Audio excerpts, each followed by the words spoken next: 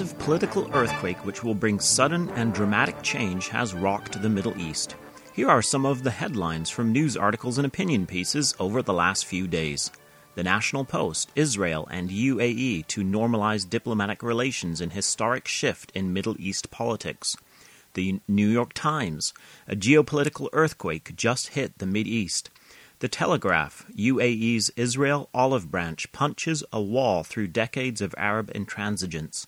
Stratfor, the UAE paves the way for Arab Gulf states to normalize their Israeli ties. Times of Israel, hailing new era with Arab world, Netanyahu says others will follow UAE's lead.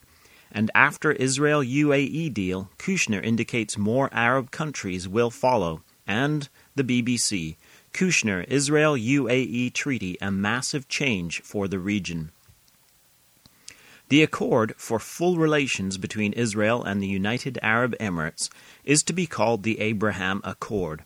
This is absolutely incredible news. Some of the media, however, particularly on the left, seem to have downplayed this historic accord, no doubt reticent to grant President Trump a massive achievement. In fact, as their standards go, Trump should be awarded a Nobel Peace Prize. However, the effects of this historic agreement will not be able to be played down, especially if more Gulf states follow the UAE's example, of which there is a high expectation.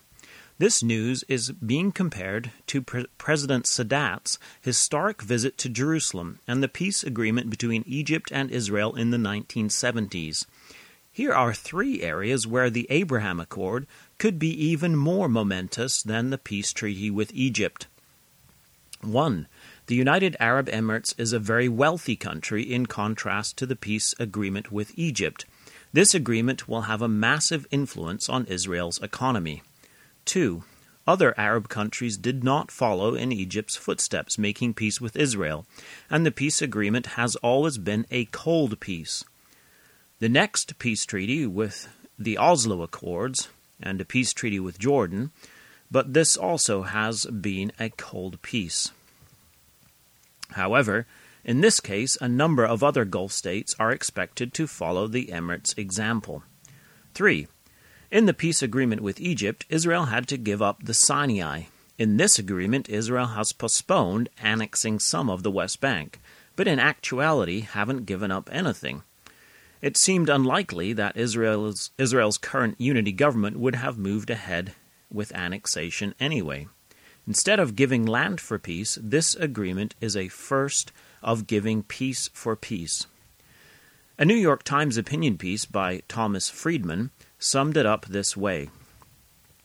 This deal will certainly encourage the other Gulf sheikdoms, Bahrain, Oman, Qatar, Kuwait, and Saudi Arabia, all of which have had covert and overt business and intelligence dealings with Israel, to follow the Emirates' lead.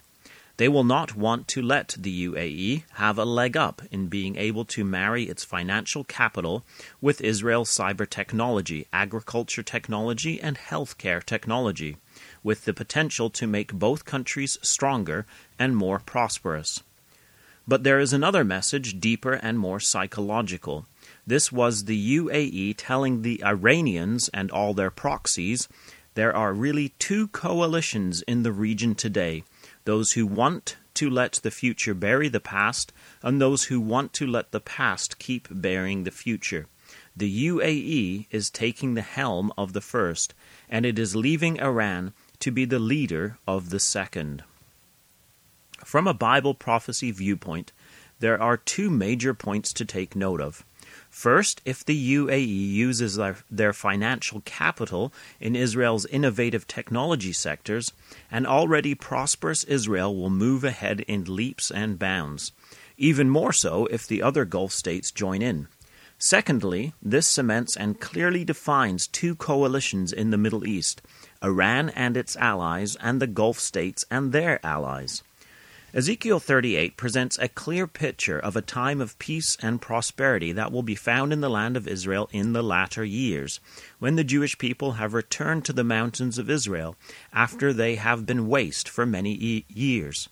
Israel is described as a prosperous country dwelling confidently in peace in their land. It is at this moment when Israel is recognized as dwelling in peace, that the northern alliance led by Gog thinks an evil thought.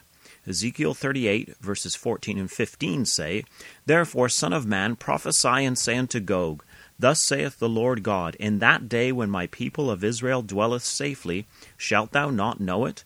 And thou shalt come from thy place out of the north parts, thou and many people with thee, all of them riding upon horses, a great company, and a mighty army. The reasons for this invasion are stated in verse 12. First, to take a spoil, and secondly, to lay their hand upon the desolate places of the land of Israel that are now inhabited. As this hostile host of nations from the north moves upon the mountains of Israel, Ezekiel 38 also predicts an alliance to Israel's south, sympathetic and astonished at the invasion. Ezekiel 38 says, Sheba and Dedan and the merchants of Tarshish, with all the young lions thereof, shall say unto thee, Art thou come to take a spoil? Hast thou gathered thy company to take a prey, to carry away silver and gold, to take away cattle and goods, to take a great spoil? This raises the question, who are Sheba and Dedan? Sheba and Dedan are mentioned in Genesis 25, verses 1 through 4. They are the descendants of Abraham the patriarch and his wife Keturah. They are cousins to the Midianite children.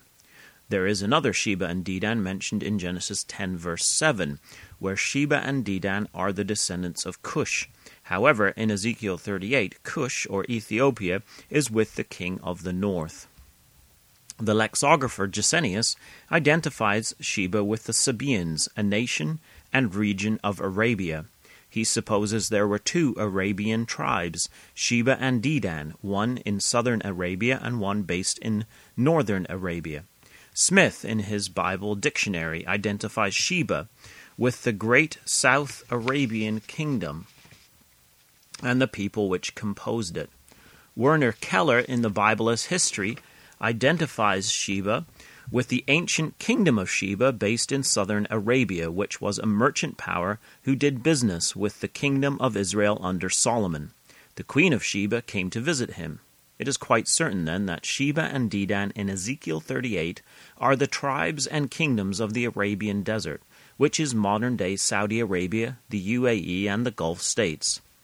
The nations of the Middle East are becoming aligned exactly as Ezekiel describes. There is an amazing future for the region of Arabia outlined in the Scriptures as well, when the scepter of the Lord Jesus is accepted by these kingdoms. Not only will they come to Israel to do business, they will come to worship and be illuminated by the King of Israel and the light of Zion. Isaiah 60, verses 1 through 7, read, Arise, shine, for thy light is come, and the glory of the Lord is risen upon thee. For behold, the darkness shall cover the earth, and gross darkness the people.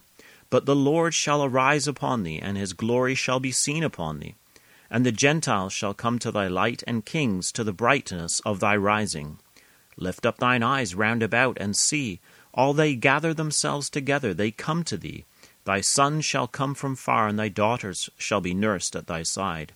Then shalt thou see and flow together, and thine heart shall fear and be enlarged, because the abundance of the sea shall be converted unto thee. The forces of the Gentiles shall come unto thee. The multitude of camels shall cover thee, the dromedaries of Midian and Ephah. All they from Sheba shall come. They shall bring gold and incense. They shall show forth the praises of the Lord. All the flocks of Kedar shall be gathered together unto thee. The rams of Nebaioth shall minister unto thee. They shall come up with acceptance on mine altar, and I will glorify the house of my glory.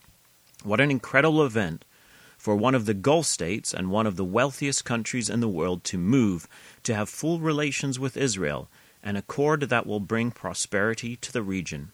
Once again, Bible students should be thrilled to see their long-held expectations coming to pass. Amidst the chaos of today's world, the angels are quietly and surely at work, bringing the nations into alignment for the great day of the Lord. Join us again next week, God willing, for Bible in the News at www.bibleinthenews.com.